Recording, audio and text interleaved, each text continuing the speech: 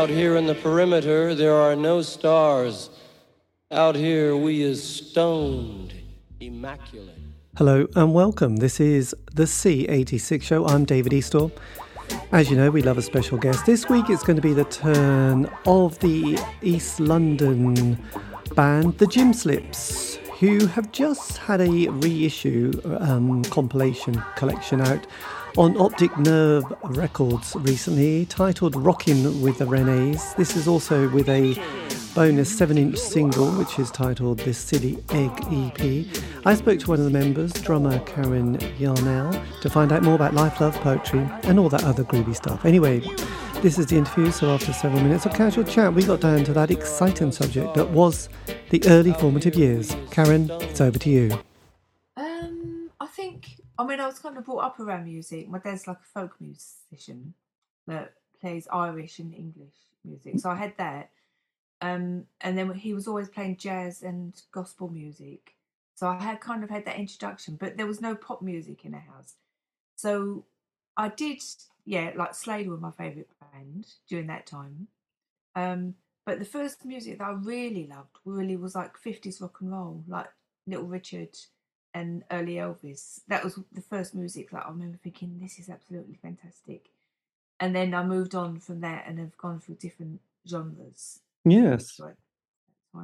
That's amazing, because I know when David Bowie and Lemmy from Motorhead used to talk about their musical moment, it was always Little Richard, and then it was Eddie Cochran and Buddy Holly and Elvis Presley, but it was always Little Richard. They huge influence on both of them, so you can see that in Bowie especially. So that was quite interesting. So what was your dad?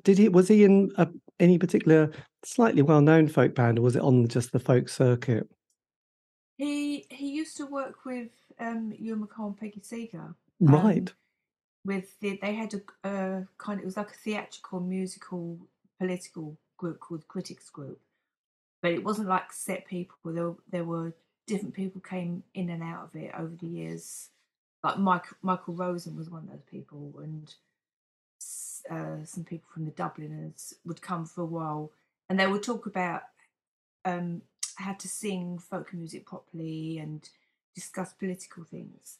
So, but then he moved on to Irish music. He was in a band, but it wasn't like a band that was really well known. Yes. Blimey, it does happen.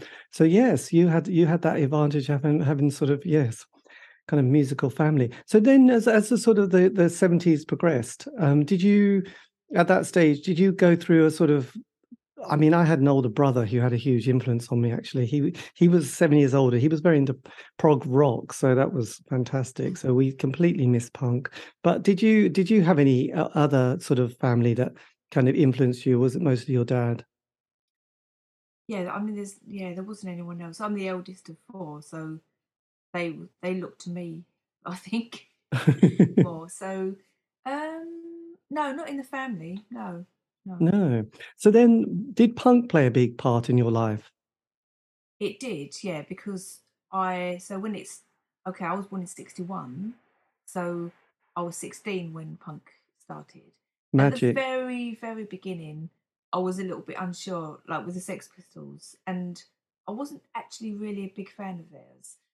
I think I liked X-Ray Specs were my favourite band. John Cooper Clarke, Elvis Costello, yeah, Blondie, I suppose. Yes.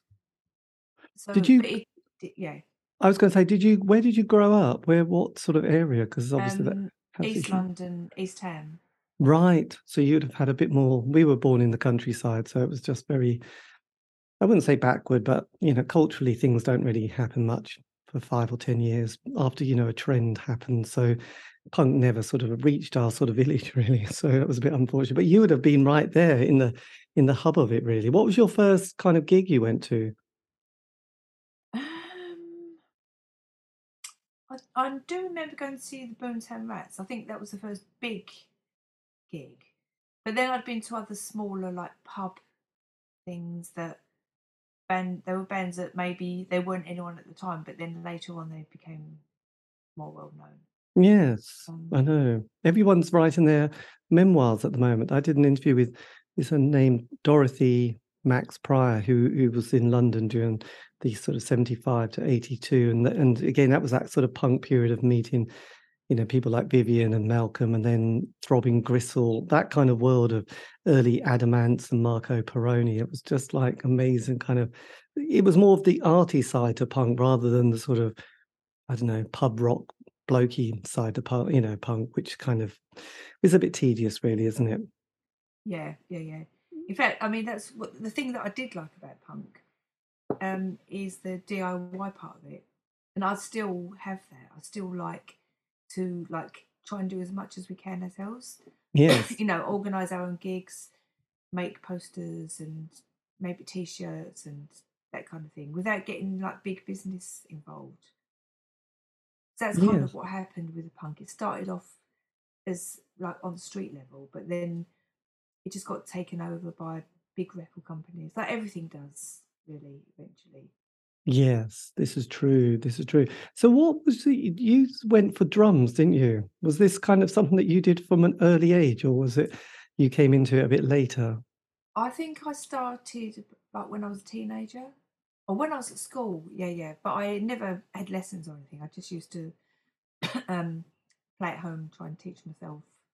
Maybe not that successfully, but it was adequate what we needed then. Yes. Were you So influenced? I was just wondering if you were influenced by anybody, sort of any particular person like Mo Tucker or anybody like that, sort of came into your consciousness. I didn't know any other women drummers at that time because we didn't have the internet, so it was kind of hard to find out that information. Yes. There was a band who played in my local pub that were all women.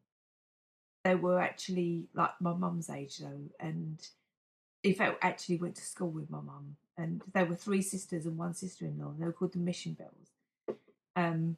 So even though they were quite cheesy because they'd done all covers, and they were just a pub band really, but they had been quite well known in the 60s.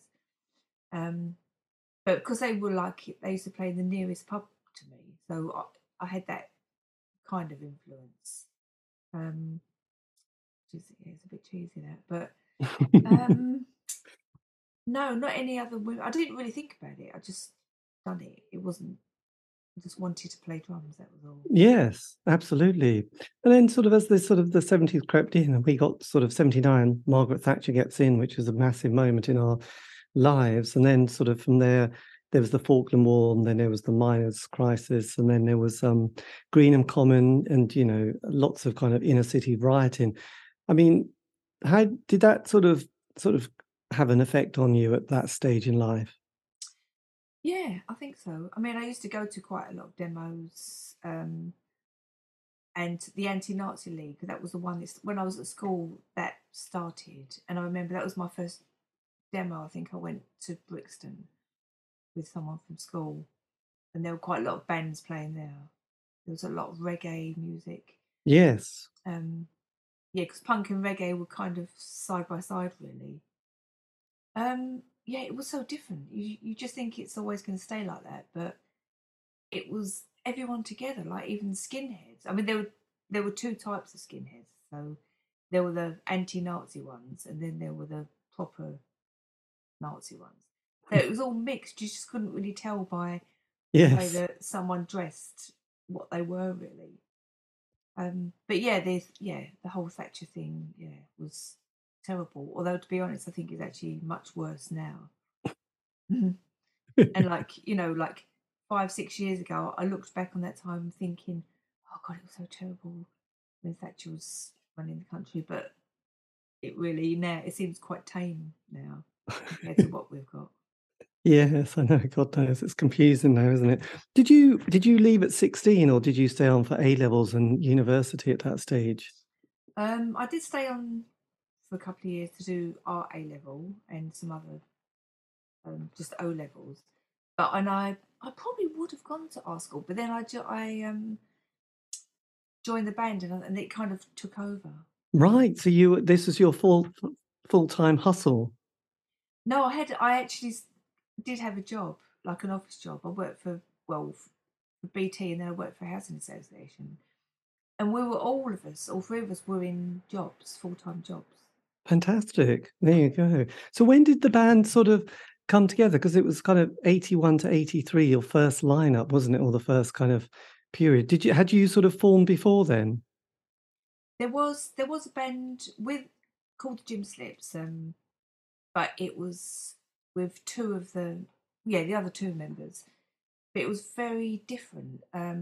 So Suzanne, who played bass, was playing rhythm guitar, and we had another bass player. But she was just, I don't know, she was quite racist and homophobic, and just always late for everything. That's what done it in the end, because we were doing a gig and we were waiting for her, and she hadn't even left her house, and we just thought, we've had enough now, so we just got rid of her.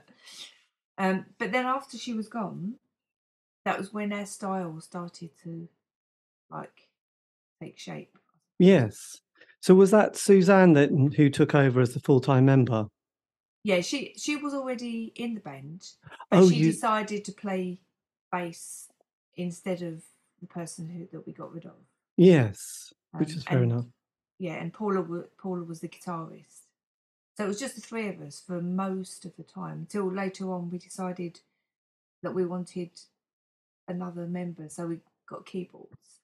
I know that's very racy, a keyboard player, isn't it? You think so? Well, it's quite it does change the sound somewhat, doesn't it? Yeah, but I think because it was like 82, so punk was really not in fashion as much then. So I think we were beginning to think, oh, we want something a little bit more, I don't know, maybe commercial or not so hard, maybe a bit more poppy sounding. Yeah, I mean, it was quite an interesting time because there was obviously punk, and as most people, have said who were there, it didn't last really that long before it all slightly went, that's not so great anymore. And then there's that sort of post-punk period with, bands like Magazine and Gang of Four and I suppose Public Image Limited. That was kind of like quite scratchy and a little bit odd.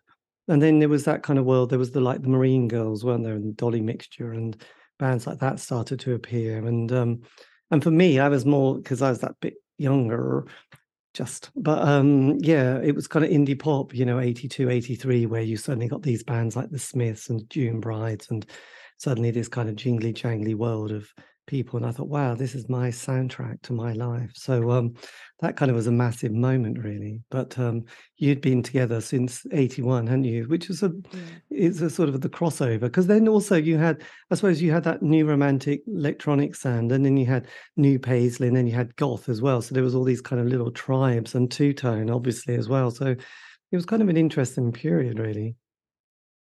Yeah, I suppose it was quite experimental, and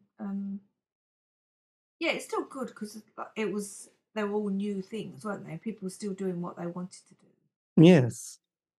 And what I've also noticed is that during that period and a bit later, there were so many people who were unemployed, and they claimed the job seekers allowance and enterprise allowance schemes, and I think that gave everybody a kind of a couple of years of just faffing about, but then being in a band and recording something. And for most people at that stage, getting a record played on John Peel was all they wanted. And then you went, oh, we've got a John Peel session, and then suddenly an album and a transit band going around the country playing in all the art centres, during the early part of the week when, most people had a alternative night. So it did foster quite a lot of creative kind of, excitement at that stage.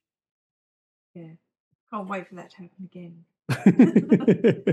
I know. Well, strangely, having those gatekeepers is quite useful, isn't it, really? So when did because you played a lot of John Peel sessions, didn't you? Yeah, we done three, and then after the band split, but it carried on with different members. They had another one, and then we also done one Kid Jensen. So that was 4 BBC sessions. Yeah, it was great actually. Yes. I mean, can you remember much about them and who your producer was at that time? Oh yes, it was never the same producer, but I think we did have what's his name from What the Hoople was. Oh, Dale Griffith. Yeah, him. I'm not sure if he done one or two. He might have done two of them actually. But yeah, no, he was great, and I think really we just went for the canteen actually because the food was really cheap. But yeah, you could only, you had to go in there and do 3 or 4 songs in one day, and that's including the mixing. So it was quite full on. Yes. So your first one, you did, was it 4 or 5 songs you did? You did Big Sister, 48 Crash, You'll Never Walk Alone, and Erica and Oh Renee? yeah. Okay, so the You'll Never Walk Alone, that was like John Peel wanted every band who recorded for him to record a version of that, because he was like a big Liverpool fan. And we actually completely forgot about it. And it wasn't until we went in the studio they said, "Oh, don't forget you got to do You'll Never Walk Alone." And we thought, "Oh no," we hadn't prepared anything at all, so we just kind of done it like a football chant style, and then overdubbed it so it sounded like there were more people. But it Yes. was actually just done on the spot, that one. Because you did 2 sessions in 82, in May and then back in September. Had you got a record label by then? Because you were Yes, on Abstract yeah, and that was gonna be, I think it was, yeah, you did 48 Crash was your first single, wasn't it? yeah, that's right, yeah. Yeah, we must have, yeah, I can't quite remember. I think we got the deal maybe after the first session. Um, yeah, and 48 Clash, because that was a cover, I kind of, yeah, I was not happy about doing that because we didn't really like consciously try to change anything. And we wanted to do one of our own songs, but they said, no, we think you should do like covers, to get yourself known. And then maybe with the next single, you can do one of your own songs. Right. So I think it that did. was that the Alarm song, 48 Crash? No, it's Susie Quattro. Oh, of course, yes. Yes. Devil Something Date Drive. Drive, yeah. Yes. Oh, there you go. My God, you did, I mean, that was amazing having 2 John Peel sessions and then a single somewhere in there as well. So obviously, and where had you toured as well with Dolly Mixture as well at that stage? We used to do a lot of gigs with them. I don't know if you would call it an actual tour. Um, no, not a tour, I don't think. But they were really great friends of ours, so we used to play with them all the time. Yes. So when you went back to do your follow-up single, which is Big Sister, which features Yo-Yo and Pie and Mash, this was, you were in quite a fancy studio at this stage, weren't you? The, Point Studios, Island Studios. I just remember it was in West London. I don't remember what it was called. Oh no, to be honest, I don't remember actually recording it. I remember recording 48 Crash. Yes. Yeah, The yeah. and with the songs, because 'cause they're quite funky and fun, aren't they? And I was just listening to some of them. I mean, lyrically, they're quite amusing in places and quite, language just right straight out there, isn't there, as well? Did you enjoy it? Was it an exciting process, writing at this stage? Um, we just used to sit around the table and say, "Oh, what should we write about?" We would write about people we knew, or what we were doing that day. It was just like our life, and the way the lyrics were written. I mean, when I hear it now, to me, it sounds just really naive. But I mean, we were only 18, 19, whatever. Yes. Um, so, and I do kind of feel a little bit cringy about it. Um, but yeah, it was just how we spoke, is the way that we wrote our songs. So with that track, Renee's, did you, yeah, I mean, can you remember where you were and how that sort of came about, that particular track? Um, I think we were just at home writing out the words. I think the tune um was kind of really partly written by Paula's boyfriend at the time, Gary. I think he kind of came up with a bit of that tune. Um, and then the words we just wrote. Sometimes we would write like one verse each of certain songs. Like with Drink Problem, we all wrote our own verse, Right. so which we sang individually. And did you bring the lyrics first, or was it the music melody? It How did it was work? it was yeah, there wasn't a way of doing it. It was just someone might say, "Oh, I've got this riff. Let's write some words to it," or someone might have some words to say, "Let's write, a song to it." It could be anything. Mm. That's excellent. And what was it like being on Abstract Records? Because they sort of had quite a good roster at this stage, hadn't they? And they were quite a new label as well. Yeah, I kind of felt that it was quite a good label to be on. There was a little bit of problem that because it was a small label, when 48 Crash came out, it started to get quite a lot of airplay. And it was on, I don't know if you remember Round Table, Oh, where they yes. would, and funnily enough, Susie Quattro was on that when they were playing the 48 Crash. But it got a lot of good reviews and people wanted to buy it, but there just wasn't enough money behind it to get it into the shops. Right. That's mainly why it didn't really take off.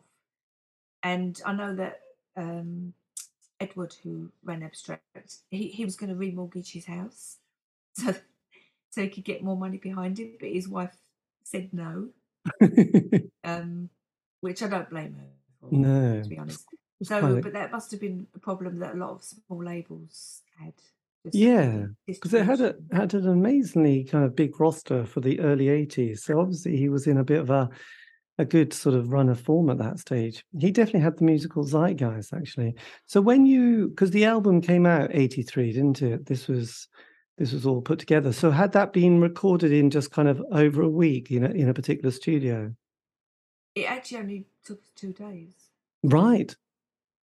for the main part of the album. There are a few extra songs on there that we'll put on afterwards, but we recorded and mixed them in one weekend. That is really good going. So your producer of that one was John Owen Yeah, Williams. yes, yeah, he was really good actually. I think he became head of Polydor Records sometime after that. He was Right. really, really helpful and a really good producer actually. Yes. And as with everything, once the album came out, were you touring it that much or going around playing shows? Um, yes, we were. We didn't really do many big tours because we were working still. Um, and what at the very end, we did decide to leave our jobs because it was getting a bit too much. But then, not long after that is when the band split anyway. Um, so yes, we were doing a lot of London and outside London, then occasionally, Birmingham, Manchester. But we never. We think we just done one tour throughout England, but we weren't really like a big touring band. No. Yeah, it's so tricky, isn't it? So tricky. Were you doing mostly kind of art centres, and did you play many benefit gigs at this stage? I just wondered if you got sort of pulled into that circuit. Yeah, we've done loads of benefit gigs and colleges, which I don't think those gigs are around anymore. Yeah, No. colleges, yeah, art centres, yeah, all of those sort of things. Did you get quickly sort of put in a sort of slightly label or bracketed, because of sort of being a all-female band and, writing your own material and sort of the subject matter? I just wondered if you quickly went, "My God, we've got all these kind of fans that are suddenly following us around the country," or certainly being very committed when we play in town. Um, I suppose the all female thing was a bit of a tag, really. But apart from that, it was kind of quite difficult for people to label us, I think. But I don't really know where you put it because we weren't anything like the Slits or the Raincoats. They were very different types of bands. Yes. And we didn't really cross each other's paths a bit. I mean, now I've met a lot of them, but at that time we didn't really. Yeah. So then sort of 83 to 84, you get your keyboard player, Kathy comes in. But then do you record much more material after that? I mean, once the band expands and once the album, because you had Big Sister, then you had Robot Man, and then the following year you had Evil Eye. Yeah. So, what was the band struggling to do a follow-up album? We did have quite a few new songs after she joined. Um, I don't know how long it was before because Evil Eye was after I'd left. So I'm trying to think what track she was on. Valley Girl. Um, there was on the album. She was on quite a few of the tracks actually. I think Yes. about 4 or 5. So, was it 84 you decided to leave the band? I think it was 84. You had your Ziggy Stardust moment, didn't you? You went, "That's it. I've had it. I'm quitting." Was it? What was the reason for leaving after sort of being part of it? Well, basically, we we had this manager who wasn't actually signed to us, but he'd caused us quite a lot of problems. He wasn't really great at his job, and we wanted to get rid of him. But well, me and Kathy, who's the keyboard player, wanted to just like get rid of him straight away. And Suzanne said, "Oh, I think we should give him a few more months." But Paula didn't want to get rid of him at all, and it just ended up in a huge argument, and it just split. So God. it was, yeah, it was really terrible. Um, and we had actually been planning to go to America because we had some interest over there. Um, but it just happened so quickly. And in fact, it was John Williams, who was the producer of the album, phoned me to say, "Listen, you got all this interest in America. I think maybe you should try and like reconcile because you could do really well." So we decided to speak with Paula about it. But this was literally like 2 weeks later. She'd already got another band together. Um, and so she carried on, but using the same name, using the name of the Gym Slips, Yes. but just completely changed the style of music. It became this like synthy, like that Evil Eye, which is like completely different style. So yeah, we missed out on that. But to be honest, I think maybe it was kind of coming to the end anyway. We would have had to change our style because punk was really not fashionable anymore. No, it was over. So we might have, had gone to America and had a nice time there, and then thought, well, what we can do now. Yes, this is true. I don't know, you might have had a cult following. So then did you go into serious drinking at this stage? Yeah. So yeah, quite soon after that, um, they were looking for someone, a drummer, and yeah, I joined them. That was great. That's fantastic. So they had sort of done an interview, which I don't know which member it was now, actually. Could have been Lance. Don't know. Oh, okay. Oh, there's Terry Edwards as well. So you were there. So did you feature on any of their recordings like Country Girl became Yeah, yeah, I'm on that one. You're on that one? Yeah. My God. So what was it like sort of being in a different band with a completely different lineup? It was yeah, it was really great actually. I really loved being in that band. It was very different because it was like six Met blokes and me. Um, but they were all really nice. Um, I can't say I had any problems with them at all. And I really liked the songs, and they had a good following, and it was quite exciting. Yeah. Um, and because they were already quite established. Yes. So we toured quite a lot more. So we were in Germany, Holland, France, I think, Ireland. We went to, which we'd never done with Gym Slips. We'd never managed to really have the time to go abroad. So that was really nice. Yes. How many years did the serious drinking phase last for? It wasn't huge. I think it was only 2 years, but it just kind of fizzled out. Really, it was the same thing. Like where do we go from now? We started to write new songs, and we went over to Berlin to like record another album. But Excellent. it just kind of didn't happen. I think like the enthusiasm had kind of gone by then. Oh dear. Yes. And then what happened? Then after that, do you stay in music or do you go back to the another hustle? For a short time, I joined another band called the Blubbery Hellbellies that were kind of like it's like country and western music, but it was like a joke because they were all like fat blokes. Um, and that was quite good fun. But I think it was less than a year that I was with them. Yes. Um, and then after that, no, so then after that, me and Paula got back together and made another band called the Reenies, which was so I suppose by then we were a little bit better musically. So it was good, but it was just seemed to be really hard to get gigs, and so we struggled along for a couple of years and having different members, and it was nice for a while. It was quite good, but then that fizzled out as well. Yes. So how did you, because Paula obviously had formed, kept the band going with new members. Did you have to kind of have a bit of a clear the air moment and talk about that little chapter in the back, Jim Slips? I mean, yes, when I like found her later, she did apologise. Um,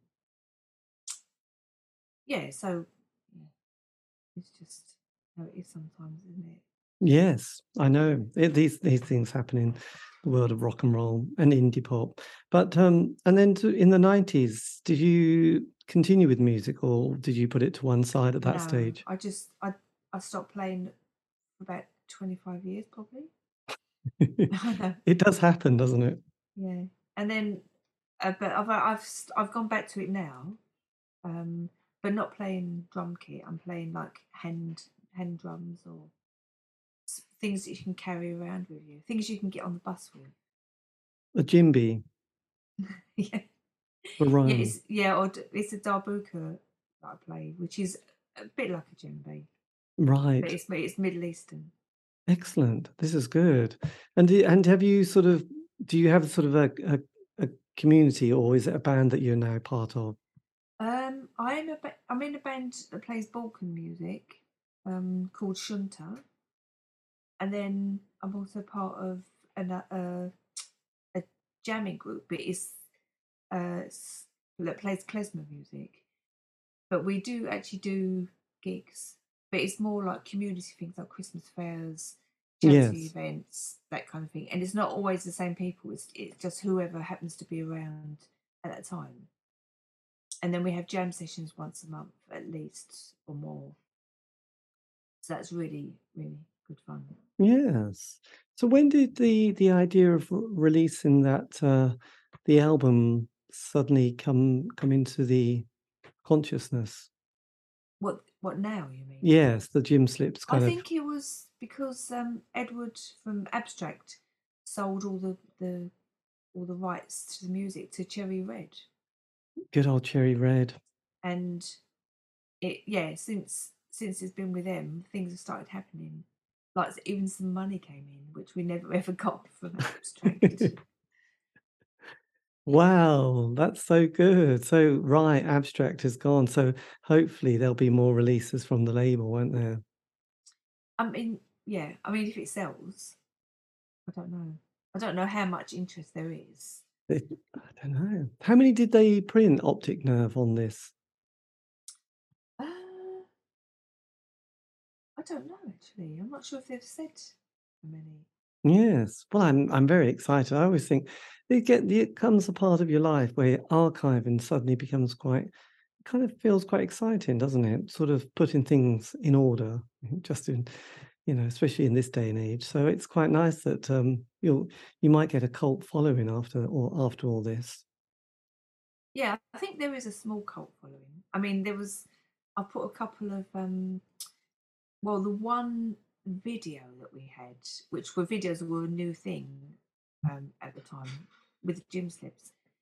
no one had a copy. So a friend of mine had the only copy that we knew existed, and because he was like a sound engineer, he managed to get it together, and then we put it onto YouTube. So, and that's got quite a lot of hits. Yes. There are, and a few comments, and people say, "Oh, I remember this band, and what happened to them?" And that kind of thing. I wonder are you on Spotify as well? No. Well, it's probably a good thing, isn't it? Really, Yeah. I don't know. It's such a tricky one, Spotify. I mean, I suppose it gives people the access to sort of listen to music, but you just never know, do you? Sort of, the royal. Oh, you are on Spotify. Oh, are we? Yes, you get over 500 listens a month. So there you go. It's got to be done, hasn't it? And look at Evil Eye. Oh, actually, Evil Eye's even on there as well. I suppose it's sort of. Does the album or this CD, does that have bonus tracks on it? Yes, it's got other things that weren't recorded when we recorded the album. I think it's Yeah. got the singles and the B-sides of the singles as well. Oh, and you've also appeared on various other compilations, haven't you? Make More Yeah. Noise, and also the Sun Shines Here, which are 2 Cherry Red record compilations. So obviously it's all good sort of for the publicity front. I mean, if you could have said something to your kind of 16-year-old self starting out in music, is there anything that you'd have whispered and said, this would be a really good thing to have known about?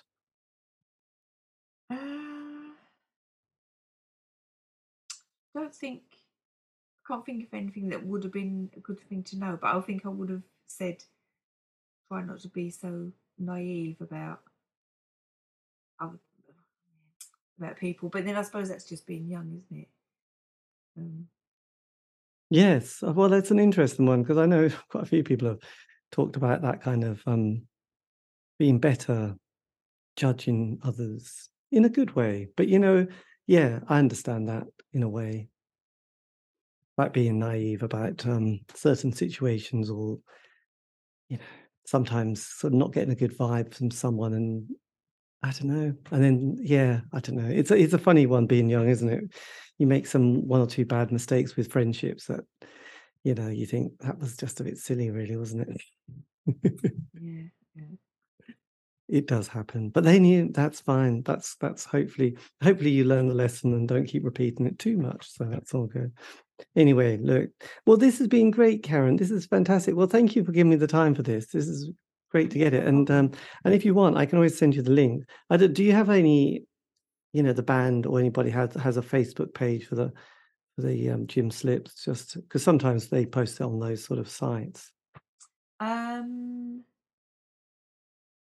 I think one of the members of the second phase of the band did start up a Facebook page. But I'm not sure if she's kept it up to date. Right, that's fair enough. Did you with this release, have you sort of been in touch with the other members of the band? Well, I mean, unfortunately, Suzanne died last year. In fact, this very week, a year ago. And Paula, yes, I've been in touch with Paula. So it's and Kathy as well. So they all know what's going on. Yes. And is everyone sort of generally excited about the release? I mean, Kathy's a bit like, oh well, it wasn't really me. I've only done a couple of songs, but no, she's happy that it's happening. And yeah, Paula's, I don't know if she's excited really. She's kind of doing something else now, so she's not really interested in music. Yes. This happens, doesn't it, sometimes? Yeah. But yeah, anyway, that's great. Well, thank you ever so much for giving me the time for the interview, because that's been great to do it. And yes, I hope it goes, well. And anyway, and have a great merry midwinter and all that. It should be good. Yeah, you too. Okay, well, look, thanks ever so much. I'll let you have a nice evening. Take care. Thank you. Okay, all right. Thanks. Bye. Bye. And that was me in conversation with Karen Yarnell from the Jim Slips, talking about life in music. The album and a bonus 7-inch single is out on Optic Nerve Recordings. records in Preston or from Preston. So do check the label out because they have got some amazing stuff. This has been the C86 Show, David Eastaugh. If you want to contact me, you can on Facebook, Twitter, Instagram. Just do C86 Show. Also, these have all been archived on Spotify, iTunes, Podbean. Anyway, have a great week. Stay safe.